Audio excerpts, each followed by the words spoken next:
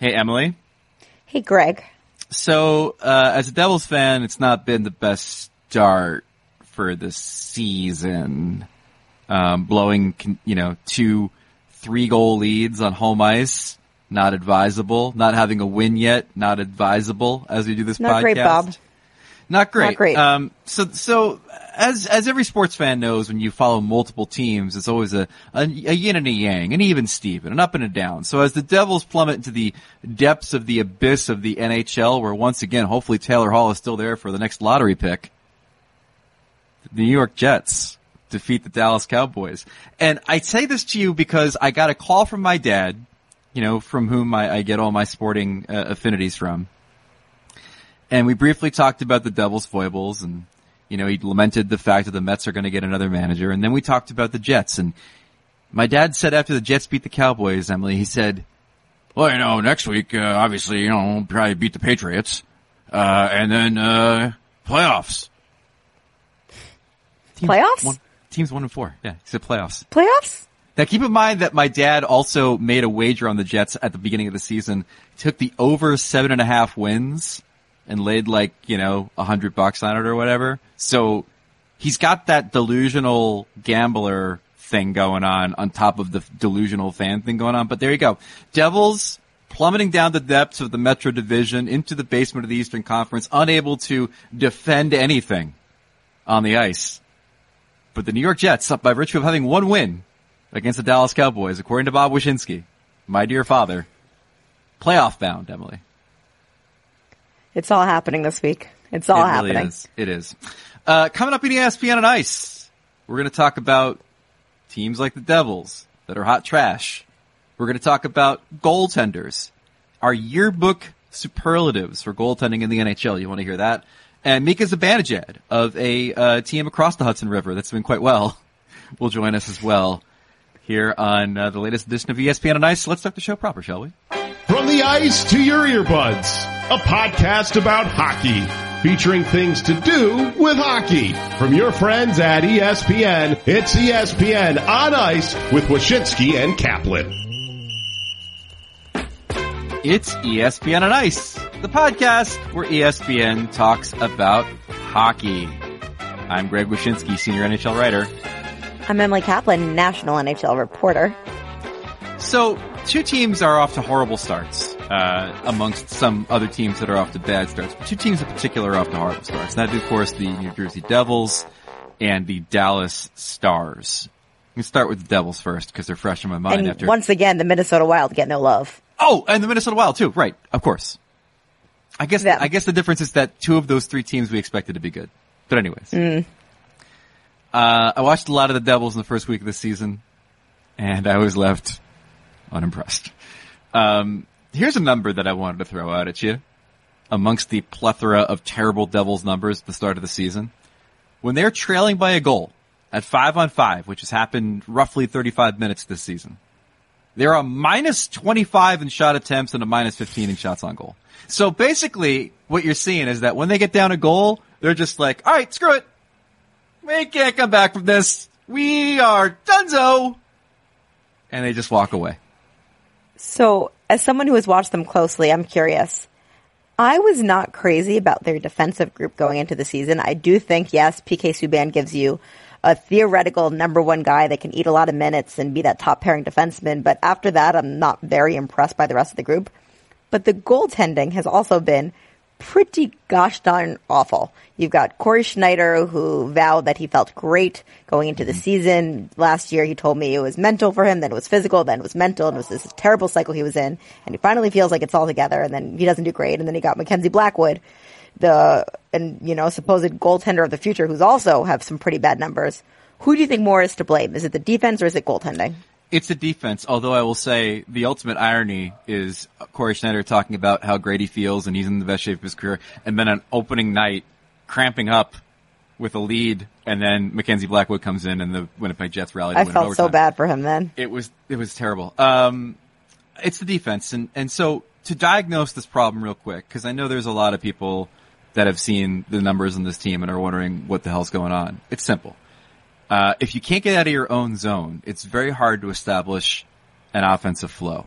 And oftentimes the Devils have been pinned in their own zone for minutes at a time. And so when you skate back up the other way, you are not looking to establish zone time in the offensive attacking zone. You're looking to get to the bench because you are exhausted. So their inability to defend directly affects their inability to score. Now, that said, their ability to score has been pretty good at times. They put 4 goals on the Winnipeg Jets. They put 4 past Sergei Bobrovsky yesterday. And then their defense fails them, where they can't make rudimentary plays to keep the other team off the board. And then also, there's definitely been, at multiple times this season, an avalanche effect of one bad thing happening and then another bad thing happening and the Devils just not being able to get out of their way otherwise. So, have there been better signs since the first couple of games? Sure. I think Jack Hughes, for example's looked a lot better. I think he learned pretty quickly that just because you can dangle the U.S. development team doesn't mean that you can dangle the NHL defenseman. But it's still a team that looks very lost. And like I said, Emily, 6-game homestand, already 0-1 on it. I mean, at what point do you look at John Hynes, their coach, and say, maybe this needs to be the thing that changes? Complicating that, of course, is the fact that John Hynes got a contract extension in January. Complicating that, of course, is I don't even know who would be out there to bring in to coach the team. Everybody that was on that deep bench of coaches to get new jobs, they all got jobs. Who's left? What's Ken Hitchcock up to these days? Ken Hitchcock? He's the usual go-to call. Michelle Terrian? What are you going to do? Exhume Dan the Balza? body of Toe Blake? Like, what do you do at this point? There's nobody left. Anyways, do you think the Devils are going to be okay? Please tell me they're going to be okay. I think they could because it is early, and I feel like we have to caution all these things, but I do wonder what Ray Shero is thinking right now because history tells us that he is a very patient and loyal GM, but history also tells us that he put a lot of resources and investment into this team this offseason, and he really, really, really wants Taylor Hall to stay. And as much as Taylor Hall is like, I know they're not doing this all because of me, like they just want to make a good team, he knows it's all because of him, and he wants to be around a team that's a contender. And the only way to be a contender is to look like a contender and actually win some games. So, maybe it's, pulling the Blues playbook and firing a coach early and hoping it can turn it around. When we talk about hot seats and what's going on right now, I think John Hynes has to be number 1 on the list, and there's just no bones about it. Number 2 on that list would be Bruce Boudreau, you figure? So yes and no.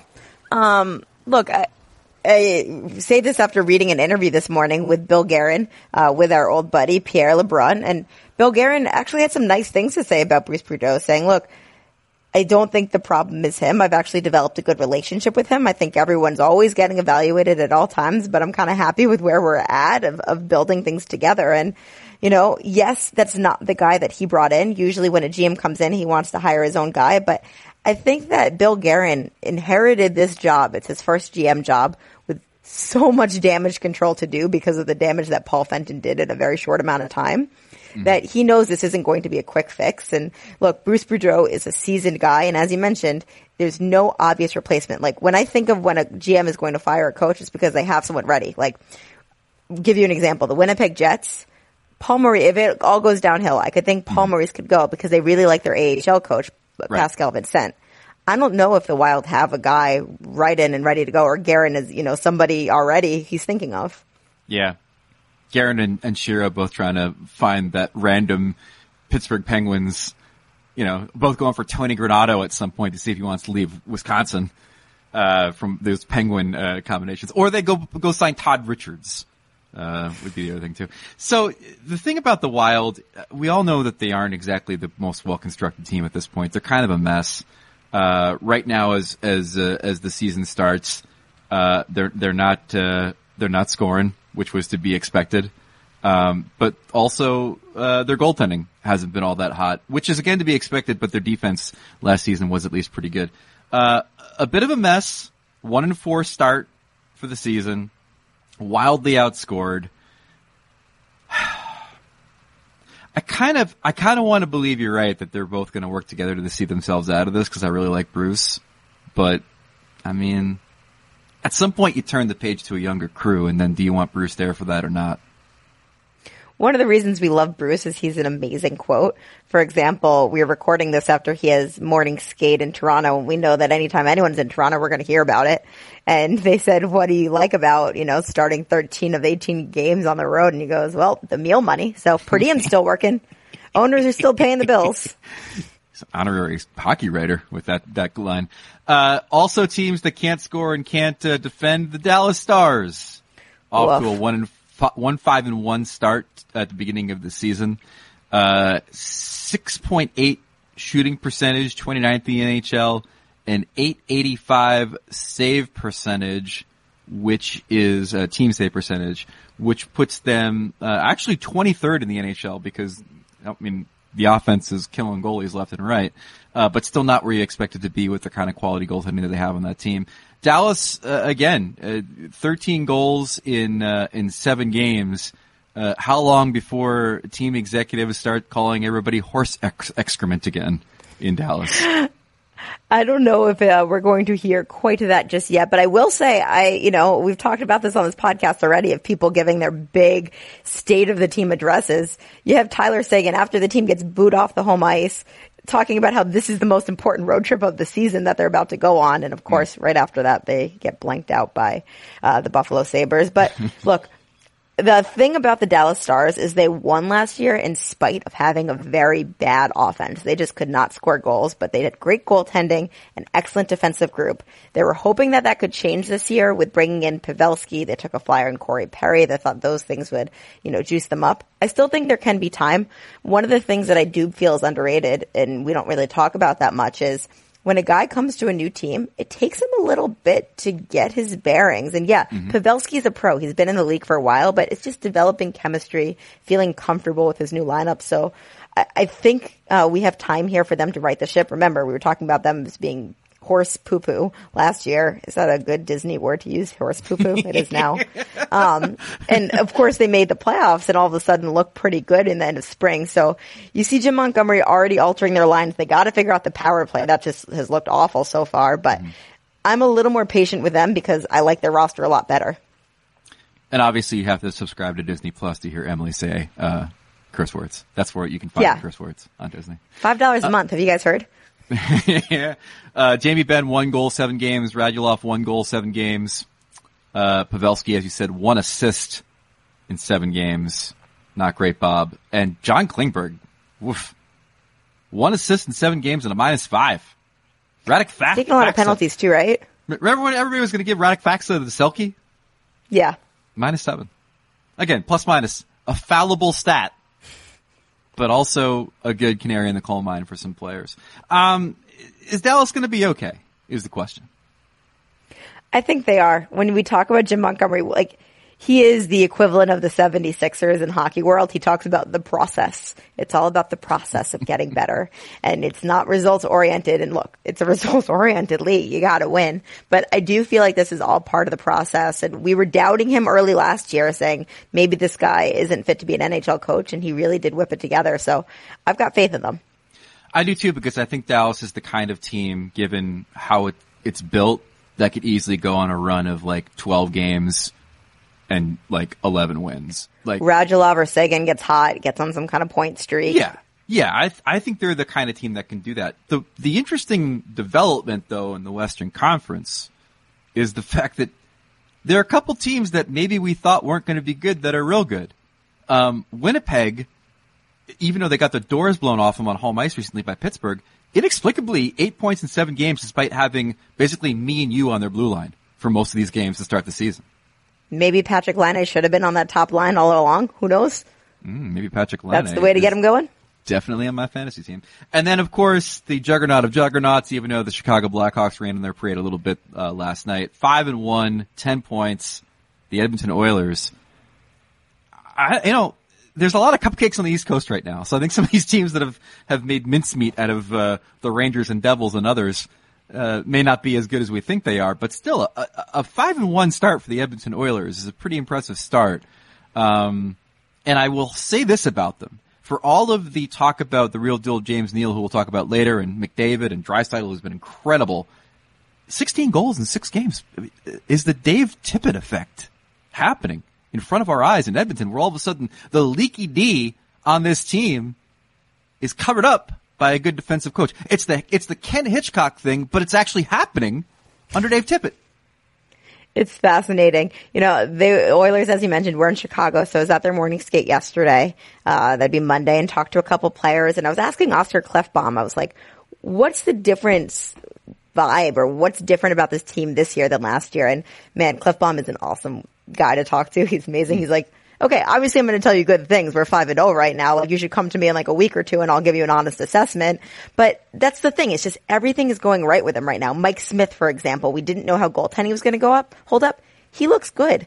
And Oscar Klefbom said another thing, which is that they feel good about having Ken Holland there. They feel good about having Dave Tippett there, because there's been so much turnover in the management and leadership ranks that they just want continuity.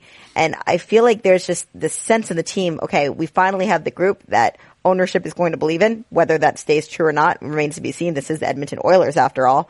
But I think that's trickling down. And like you mentioned, we have James Neal alleviating some of the scoring pressure from Draisaitl and McDavid. And then you've got Draisaitl and McDavid still looking like studs. So I feel okay about this team right now. Like you said, it's Dave Tippett coaching them. He's known as a defensive structure coach. Maybe he can make the most out of nothing with that blue line. James Neal, awesome start. We'll talk about him in a bit. I'll say this about the Oilers. I want nothing more than to vote for Connor McDavid with a clear conscience for the Hart Trophy. As you know, plank in my You have a policy, platform, don't you? Cannot vote for you got to be in it to win it. If you're not in the playoffs, you're not getting my Hart Trophy vote. If the Oilers make it, I will be first in line. I will send my ballot in first to say Connor McDavid for MVP, unless it's Draisaitl.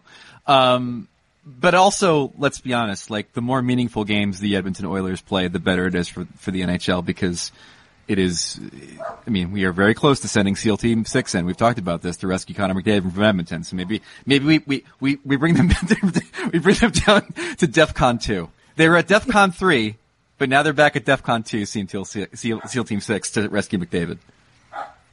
It's amazing. I will say this, when we're talking about awards voting, I was thinking about it the other day, and not great Bob department. Emily Kaplan's Jack Adams pick early in season won John Hines. John Hines? Who still has a chance if he turns it around. I think what he's doing is he's doing the classic Jack Adams move, which is setting the bar really low. That's exactly it. He's really playing and gaming the system. And then I have our other pick, and I believe you share this one with me, and it probably leads us into our next segment, but Vezina winner, Freddie Anderson. Not great, Bob. Not great. No. Again, I still think the Leafs are going to win the Cup. They're just going to have to win every game 8-7. It's just going to happen. What's crazy is Freddie Anderson never has good October numbers. We just got this stat. Only 1 year in his career, last year, was he over a 900 save percentage in October. That's weird. That's slow starts. There's October Ben Bishop. There's October Freddie Anderson. Everything will even out eventually, maybe. Although, I don't know. Behind that Leafs defense, maybe it won't. All right, let's get to our guest. Boy. And now joining us is the top line center of the New York Rangers, Mika Zibanejad. And Mika, there was a clip on Twitter. I think the Rangers put it out. It was a video, and you were explaining that this was the first summer you kind of really understood what the preparation it took to make the season. And we see you're having a great start. You're playing more minutes than ever. You played 24 minutes against the Oilers the other night. I was wondering if you could just detail for us what exactly you did to change the summer and how it's making you feel on the ice now. Yeah, so it started actually last summer. Just looking back at last year, obviously the team result wasn't what we wanted, but personally I feel like I took a step in the right direction, and it obviously started with the summer, just trying to be a pro basically 24/7 and understanding the summer plan and the summer workouts and everything that went into it, and had to do a lot with the food plan and the sleep and the recovery and everything like that. It was obviously something I wish I understood more of earlier in my career, but I'm happy I came to realize what I really need to have to do, now I guess that the result kind of is just a receipt and a confirmation of the hard work that's been going into the summer. What was the one thing you had to give up that you're regretting? I mean, give up and give up. I mean, you try to obviously cut out the sugar as much as possible and find substitute for the things that you used to. But I think just food-wise, I just went back to eating like I usually did when I was in Sweden, what I did for about 17 years. And the things that worked for me back then, and very easy, very simple, and easy to get hold of as well. So obviously I had a lot to thank my buddy that was staying with me, who was preparing a lot of the food for me and kind of kept me in check, and so did my girlfriend in terms of eating and eating enough. And so it's just not a one-man job. You have a team around me with friends and obviously family that I appreciate. Oh yeah, takes a village to feed a hockey player, that's for sure. I wanted to ask you about playing with Artemi Panarin. What's that like? Is this someone who is thinking in that classic hockey sense 10 steps ahead, or is it just somebody who is so good in the moment that you just have to react to what he's doing athletically? I think it's a bit of both, to be honest with you. He's obviously very, very smart, and he reads the play very, very well, and I feel like he's always ahead. But at the same time, he's so good at improvising in situations where you feel like there's no real solution to it. He finds a way to get out of a situation with the puck and in a scoring opportunity, be able to set guys up. And we've had discussions over these weeks and months we've been together about just trying to learn a little bit more about each other, of where we are on the ice and where we're most comfortable and how we want to play the game. And I think he even said that in a good way, even though his English is a little bit up and down. I think we want to have the feeling of knowing where we are and not have to always see where the other one is. And obviously that takes time. That takes time, and when you don't play a lot, it's kind of hard to work on. But I feel like we're trying our best in practice now when we don't have a lot of games, and now when the games are coming up, you get more of a feel for and a sense for it. So I think once we get the regular schedule going, I think it'll be better for us. You mentioned Panarin's English. I'm personally of the belief that I think it's a little better than he lets on. He's probably just not as confident using it because it is the second language. But what are the challenges with having a teammate and even a line mate, who can't quite communicate totally as much as you'd like to? No, I mean, we can. I think I think his English is better than people think. And it's just I have to speak a little bit slower. But it was the same thing for me when I played with Pavel Buchnevich, which is actually on our line as well right now. So that helps a lot for me to be able to speak. And if there's something that he doesn't get, then I'll just tell Bucci that, and he'll translate it into Russian. And then a lot of the talks we have, I feel like we're on the same page. It's just sometimes the communication and that the ways of communicating maybe some of the messages I've kind of come across gets mixed up a little bit. But I think in terms of that, I feel like it's easy to write on the board. It's easy to kind of show on an iPad or a video or whatever, it's not that bad, and it's obviously easier when you have another Russian on your side that can help out. Yeah, we didn't mean to forget about Pavel like that. I mean, we don't want to make you feel like you're talking to Alain Vigneault. Just kidding. Tell me about your thoughts. Now, you've been with the Rangers for a bit now. Has this, obviously Capo gets drafted, Trouba comes in, Panarin signs. Are you astounded by how quickly the rebuild kind of came together? When this process started, when they sent that letter to the fans, did you think that this was going to be a prolonged process versus how Jeff Gorton has kind of pulled it together? I think I've said this in several interviews and to other people. Obviously, when that letter came out, as a player, your normal reaction and your first feel for it is right. What's going on right now? You always step on the ice. You always want to win, and seeing the players that left, unbelievable players, and players have been with the Rangers for a long time when they had, their run to the playoffs year after year, and now you're heading a different direction. Players that haven't played in the league as much, not fully grown, and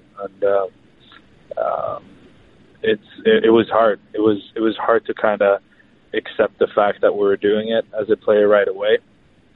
But again, you see the talent that's coming up. You see what's going on with the organization as far as the draft goes, the players that are coming in, the young players that are willing to learn, willing to get better.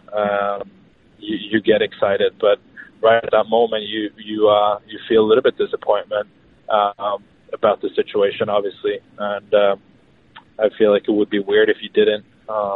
But everything that's been going on, especially this summer, you get happy, you get excited, and I think that was the exact feeling in the locker room. And then you look at the schedule and you see that you don't have a lot of games at the beginning of the season. You kind of get frustrated with it, but obviously nothing we can do about it. But I think just a feeling around the locker room, from the fans, from the management, from the coaches as well. I think it's just been all excitement about this group, about the guys that have been added, even the guys are coming back. So I think we can at least we're heading in the right direction. I think and I hope we can surprise a lot of people this year. All right, Mika, last one for you. One of the coolest stories I saw this summer is I know you own a restaurant that serves burgers in Sweden with your brother and two other business partners. And we've talked about the women's Swedish boycott actually on this podcast with Henrik Lundqvist. So I think our listeners kind of know what's going on, but you decided to donate, portions of those proceeds to the women's national program. So what led you to do that? What has the reaction been? And if you can just give an update on, how that money might be affecting them and where they're at now. Yeah, so it started actually after World Championship 2018, and we got the bonus for winning and gave that away to the girls hockey, and it was 5 or 6 teams that got to split the money, and it was something that me and my brother had been talking about, and I've been expressing that I want to be able to give back, and I want to be able to give back to the people and the kind of groups that are not as fortunate with the resources and all of that, and that maybe won't get that much attention as far as economy goes and stuff, and we kept going with that, and the reaction was great. The money was obviously appreciated from their side, and they got opportunities that they didn't have before, and that obviously made me happy. And then with the restaurant, we felt like we could do something as well, and I always wanted my own burger on the menu that we on a restaurant that we own. So worked out well, and that was one of the ideas, and especially what was going on with the women's program, and it just started not too long ago. So I honestly can't tell you how it's evolving in that sense, but the reaction's been great, obviously, and I'm happy. I'm happy about that. But in the same sense, you want to start somewhere. You want to help out the way you can, and hopefully that will lead into something bigger and something that continue in the future. What's on the burger? It is it's house mayo with some sliced up onions and lettuce, and it's like a cheeseburger with an onion ring and caramelized onion inside of that onion ring, and then just the bun on top. And since my girlfriend is vegan, she was on me about making a vegan option for that. So we're looking into that as well. But yeah, so I guess everyone can contribute, even those who won't eat meat. So. But I very like inclusive. my version, obviously. That's very inclusive. Yeah, you need to get that Impossible Burger up in that joint. That's what you need. Exactly. All right, Yeah, Mika. Thank you so much for your time, man. Continued success this season. I saw a couple Rangers games when I was back east, and I got to tell you, win or lose, you guys are going to be pretty exciting this year. So continued success. I appreciate it. Thank you so much. Our thanks to Mika Zibanejad of the New York Rangers for joining us. Emily, I once again will pat myself on the back for not getting on my soapbox and going on a 20-minute rant about how the burger at his restaurant is the best burger for not having tomato on it because tomato ruins a sandwich.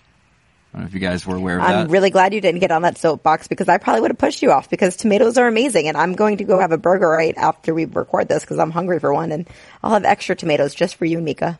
Yeah, that's a wrong opinion. We'll cover that on another episode.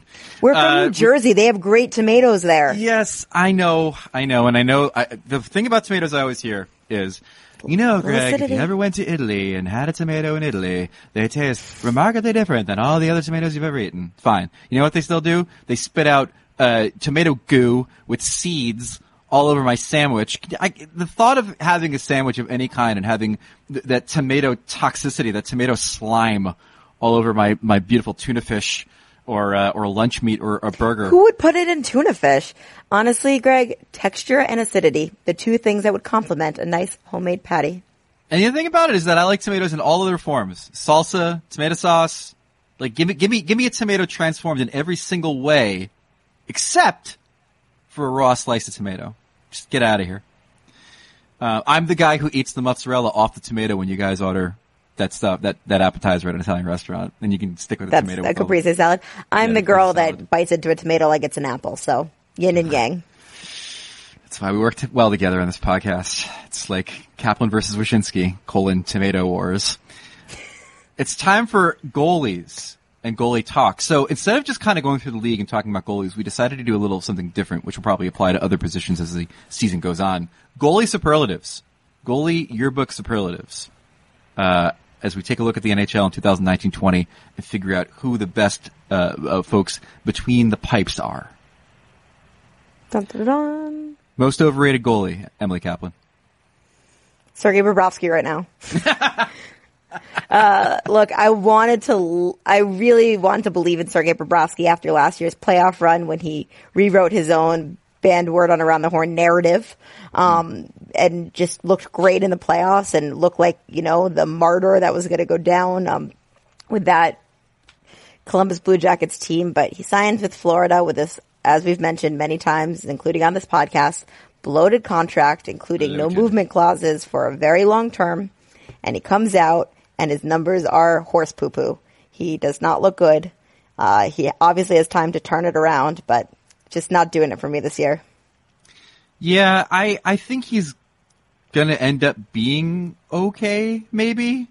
That was confident. But I am a little bit worried. I remember we talked about this at the beginning of the season. Like, I am a little bit worried about the contract thing. I have a story coming out this week on ESPN with Ned Colletti, who was the GM of the Dodgers. He's now a scout for the San Jose Sharks. And one of the rabbit holes we went down was the idea of the psychological tests that general managers have to apply to athletes at all times.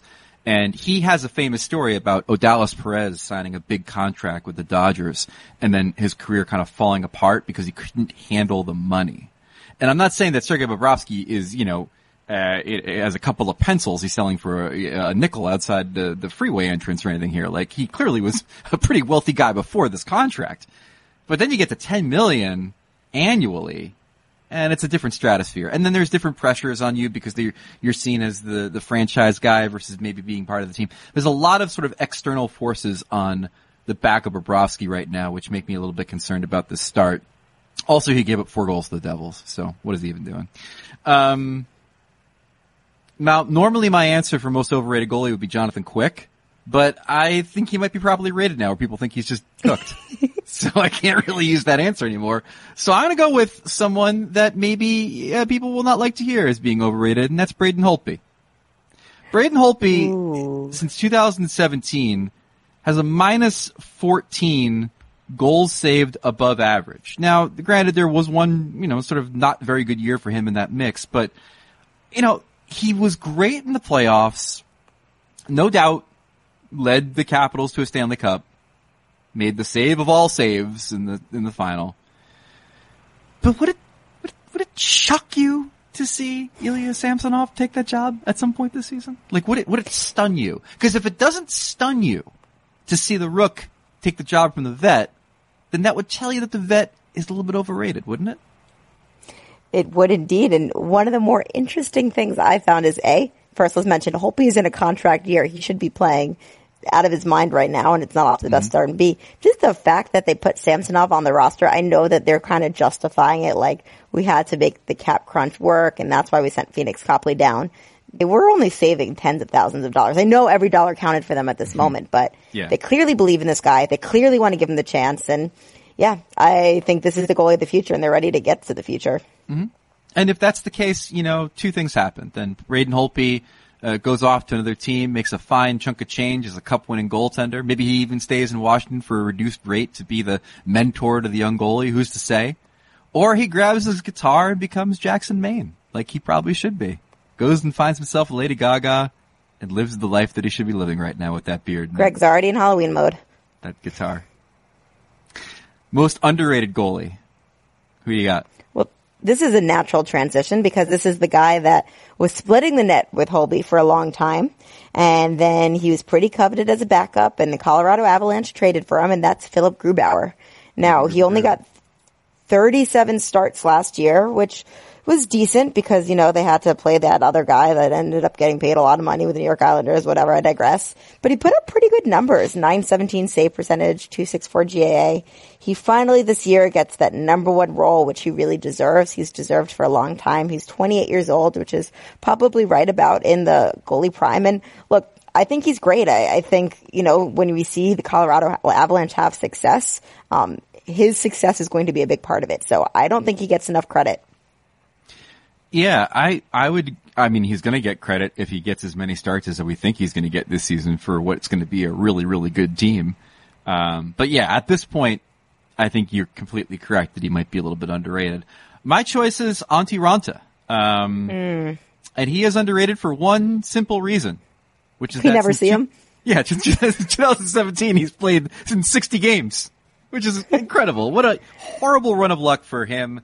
And for the Coyotes in that stretch. But, when he does play, number 8 in the last three seasons in goals saved above average, in that short span, just a tremendously terrific goalie who simply can't stay healthy. But I think like you said, the fact that he can't stay healthy means that he may not necessarily been on everybody's radar as far as being one of the better goaltenders in this league, but he is when he's healthy. Best goalie tandem. Out of all the choices here, I wonder if this is going to be the superlative that we match on. It is. I think that there's two obvious answers here. All right. One of them is a team in the West. One is a team in the East. I'm picking that team in the East, and it's Tuukka Rask and Yaroslav Halak. Mm-hmm. They're both over the age of 32. And look, we know what Rask's reputation in Boston is. It's kind of a love-hate thing. They love him when he's doing great in the playoffs. They also love to hate on him when he's not doing great.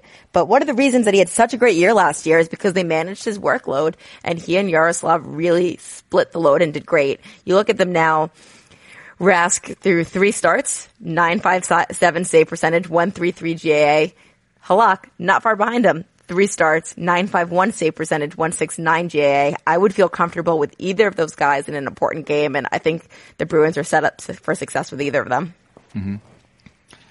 You going with the other two? It's my choice too, but I'm now curious about the team in the West. Was it Nashville? Who? No. Who was it? It's the Dallas Stars. Yeah, I could see that. I guess because Soros doesn't have the work history that Khudobin does. I think there's like a few tandems in the West that are sort of in that category. I think right in Chicago. I mean, if Corey Crawford plays as well as he did against Edmonton, him and Lehner, Soros and Pekka Rinne, obviously what Dallas has, there's a few that are actually pretty darn good. So, but I think we chose the right one. Team whose goaltending will short circuit their season. Who you got? Martin Jones. Just Martin Jones. That's the only answer I've got. I worried so much about the San Jose Sharks early in the year, before Patrick Marleau came in as superhero and saved the day and got them riding the ship onto the right track. But Jones just hasn't looked great over the last 2 years. In fact, he's looked like a liability. They have a great defensive group, and where they're still letting in that many goals, it comes down to the goaltender, and I worry, and I wonder if they should have done something to address it this offseason. However, they kind of were strapped because they spent so much resources, signing Erik Karlsson to a long-term deal, rightfully so for them, but, they just didn't have the capabilities to be in on a Robin Lehner as that 1 year, let's pay him $5 million and see what happens. Mm-hmm. I think that's a really good choice, and I considered it, and it probably at the end of the day is the answer, but I'll go in another direction and say the Columbus Blue Jackets. Because they replaced Bobrovsky with a guy named Jonas and a guy named Elvis. And Korpisalo has not played all that poorly. I mean, the save percentage ain't there, but it hasn't been, too much of a liability to start the season. I think both of those guys at the end of the day are probably going to be right in the mix for lowest team save percentage in the league. I think right now the Blue Jackets are fourth from the bottom. Still a good team. Still have some guys that can play. Still can beat a good team on any given night, provided they get above replacement goaltending. I'm not sure most nights they're going to get that. So I would say Elvis is still adjusting to North American ranks. That's your number 2 goaltender, and he hasn't played in North America. Elvis is still trying to understand the building. Oh, there it is. There it is. Goalie you'd want to start for you in a Game 7. I know he's getting up there in age. I know we haven't seen him in the playoffs in a little bit. But if it's Game 7, I want Henrik Lundqvist in my net. Since 2006, the Rangers are 6-2 in Game 7s. It's the most Game 7 wins of any team in that stretch. I asked this question to a lot of players recently. I think it was last year, the player media tour. If it's Game 7, who do you trust? All the Canadians obviously said Carey Price. All of the Americans said Jonathan Quick, who I think would have been your answer if it wasn't this year. But all the smart people said Henrik Lundqvist. All the smart people. Jeez. Yeah, all the smart people. Jeff Gorton, Mark Stahl. No, look, I just think that the thing with Henrik is when he's dialed in, he's unstoppable. And I think at his age, it's hard for him to dial in every single night on a consistent basis. Mm-hmm. But when he needs to get up for a game, he will. Yeah. Goalie I'd like to most start a Game 7 for me, of course, Jordan Binnington. Recency bias. But I mean, the proof's in the pudding. Because you wrote about him this week? I know, also the kid, I wrote about him this week and jinxed him right to hell. The Islanders beat him. He won 3 out of 4 games in Boston. I mean, there's something to be said for that, right? Cool ice veins. I love that story, by the way. If you haven't read it yet, it's great. The lead to the story was phenomenal. You identified the fact that goaltenders have weird superstitions and then detailed Jordan Binnington having the most just intense superstitions, and it was wonderful. It was also him getting mobbed at a Buffalo Wing restaurant in Canada, which is amazing to think that you're having wings with your former goalie coach, and then some junior goalie goes, "Hey, that's Jordan Binnington," and then you can't get out of the restaurant for 90 minutes because you're signing autographs and taking pictures, probably with wing sauce on your face. Finally, peak Canada anecdote. Peak would have been poutine. Finally. Goalie you'd most like to have a beer with? I feel like we kind of touched on this last week when we were talking about who would be fun on, color commentaries and NHL broadcasts. Mm-hmm. And so for me, it's Anton Khudobin. Oh. I was thinking about this and if I was actually wanting to get something journalistically out of it, I think I would pick Corey Crawford because I live in Chicago and he's never available, and I just feel like I'd like to understand who he is and get to know him. So practical reasons, Corey Crawford. Just to I want to have a good time and laugh a lot, Anton Khudobin. I like I like this tact you've taken because I think I'm going to take the same tact. Journalistically, who needs to be loosened up a little bit? That'd be John Gibson. John Gibson, couple of brews, me and him, waxing rhapsodic about life. You just want him to actually vent about how his defense has left him high and dry for the last 2 seasons? Or just kind of like, not, I mean, unless he's like an angry drunk. I mean, like, just not be so standoffish. You know, just loosen up a little bit. He's a little surly at times. Yeah. A little surly. Couple Keela shots. Couple lime licks. Be in good shape. The guy, but my choice for like fun-loving dude, who I assumed would be my friend under different circumstances. Huh? Yins know who it is? No. Good choice though. James Reimer. Like I think James Reimer would be like super fun. Like I know maybe, we don't necessarily share the same morals. He seems to be a real spiritual dude. And, I'd probably be on the floor of the bar by the end of the night. But I think that he and I would have nice conversations over what I assume would be light beer for him and a skank IPA for me. So James Reimer. James, if you're listening to this podcast, let's have a beer, buddy, when you have the opportunity. All right, we would go from beer to food in what has been a very culinary-centric episode of ESPN on Ice. It's time for our favorite segment of the week. Phil Kessel loves hot dogs. No, he does not love to eat hot dogs. Our weekly look at sad hyperbole and strained narratives of the hockey media. Good one, Randy. Good one. It's Phil Kessel loves hot dogs. It's the segment each week where we take a look at the hockey media and its hyperbole and its foibles and its big and dumb mistakes.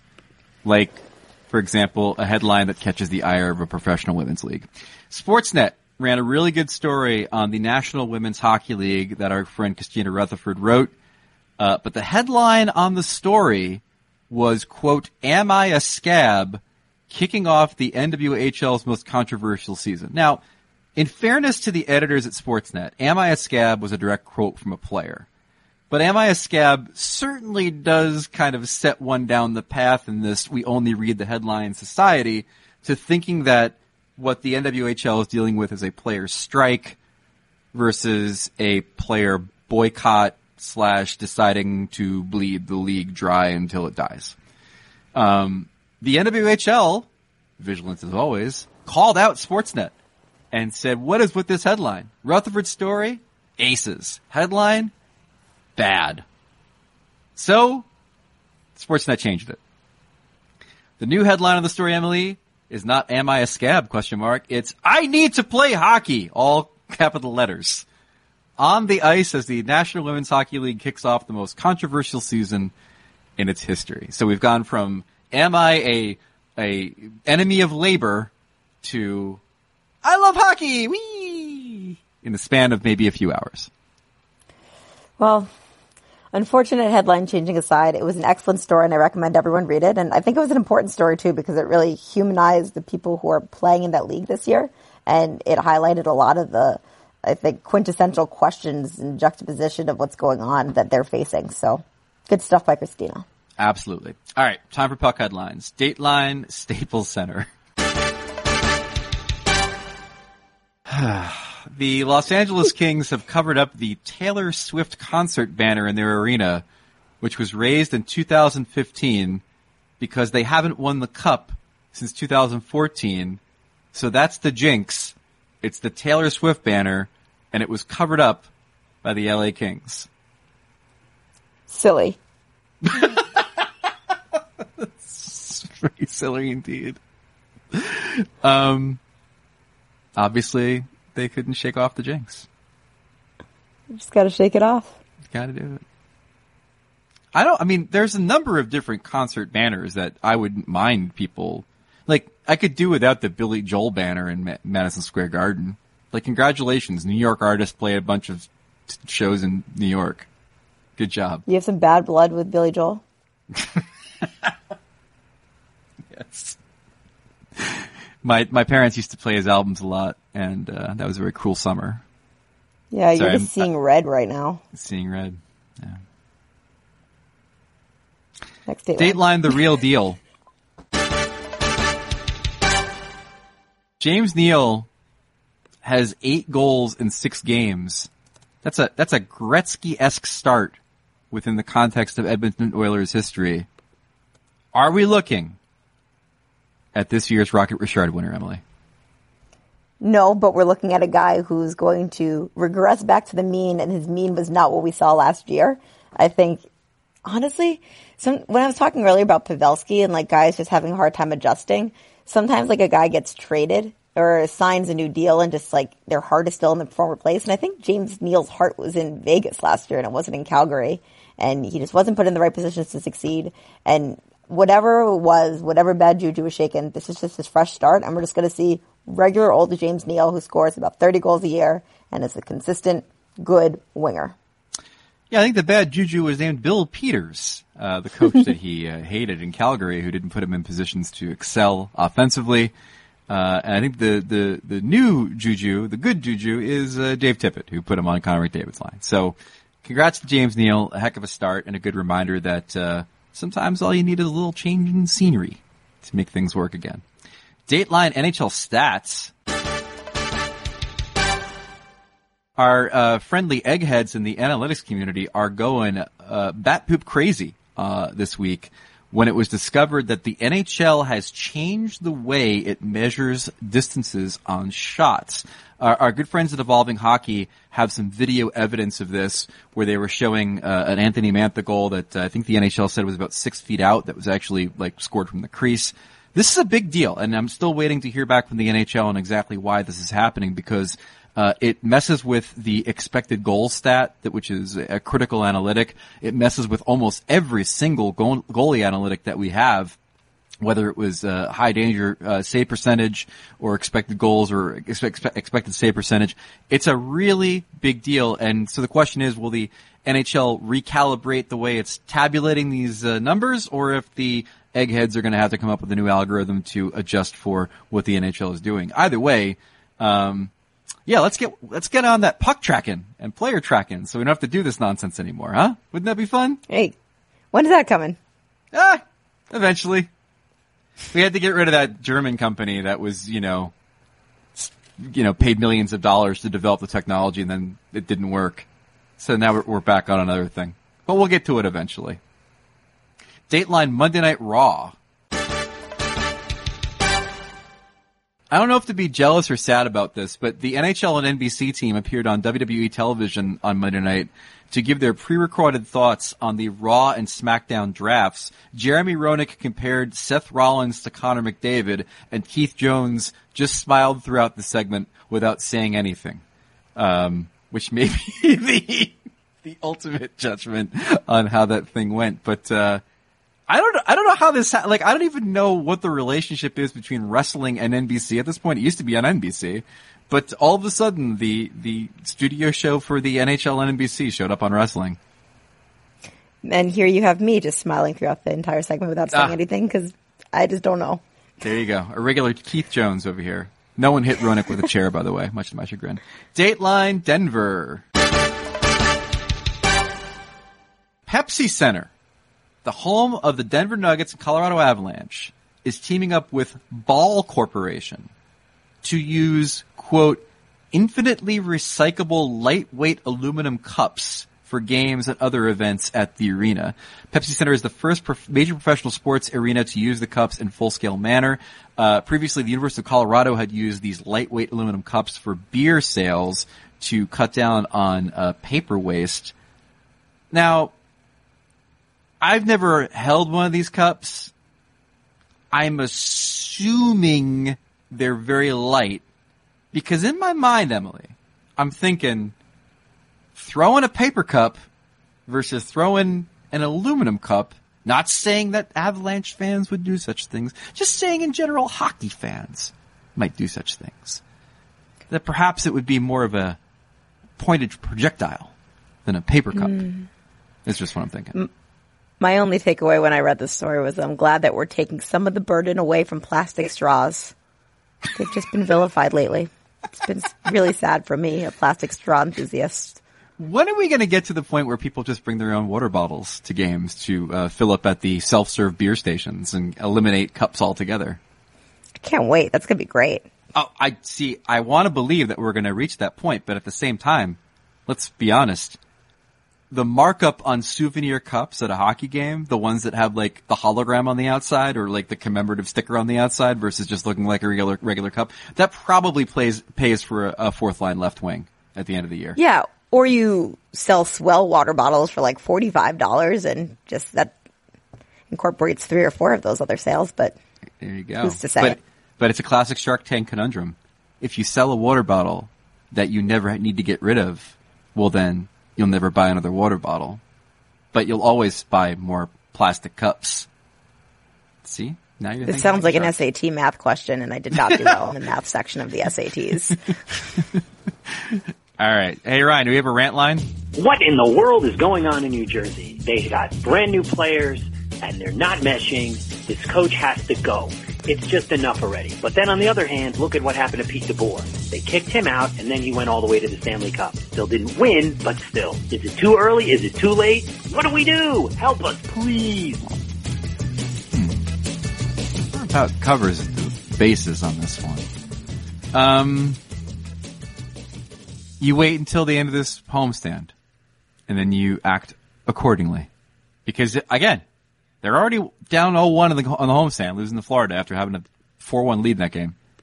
If you come out of this homestand with like 3 points and you're still porous defensively, I think he has to go. Personally, I couldn't tell you who they should hire because I don't know who the candidate should be. But personally, just give the team to Sergei Brylin. Plucky depth forward on Stanley Cup championship teams. And, like, when have we ever had a Russian coach? Like, the Penguins had one once. Give the team to him. Who cares? By this point, you're like 100 points out of a playoff spot already. Give the team to me. There's an idea. I'll earn the respect in the room when they see me skate backwards. All right. Thanks for the rant. Much appreciated. Emily, what's going on with you this week? I got a story on the Red Wings coming out later this week, and then I'll have some women's hockey coverage because the PHWPA, I think I finally got their acronym right, is coming to Chicago. What you got? Ned Coletti piece coming up for the Sharks. I'm excited for that. It should be fun. And then I am a Power Rankings boy this week and this month. So please, Buffalo friends, direct all of your hate to me when inevitably your team is like 19th. Not number 1. Because half the voters haven't watched any games yet. Kidding. Every voter that votes on the Power Rankings is crunching numbers and watching games and breaking down tape. They all know exactly what's going on and have not been doing play-by-play on college football games. Wow, shots fired. No, it's just saying people are very busy this time of year. You know? That's all I'm saying. It's a busy time. All right. Those pucks. All right. That's ESPN and Ice for this week. I'm Greg Wyshynski. Emily Kaplan. Bye. Bye.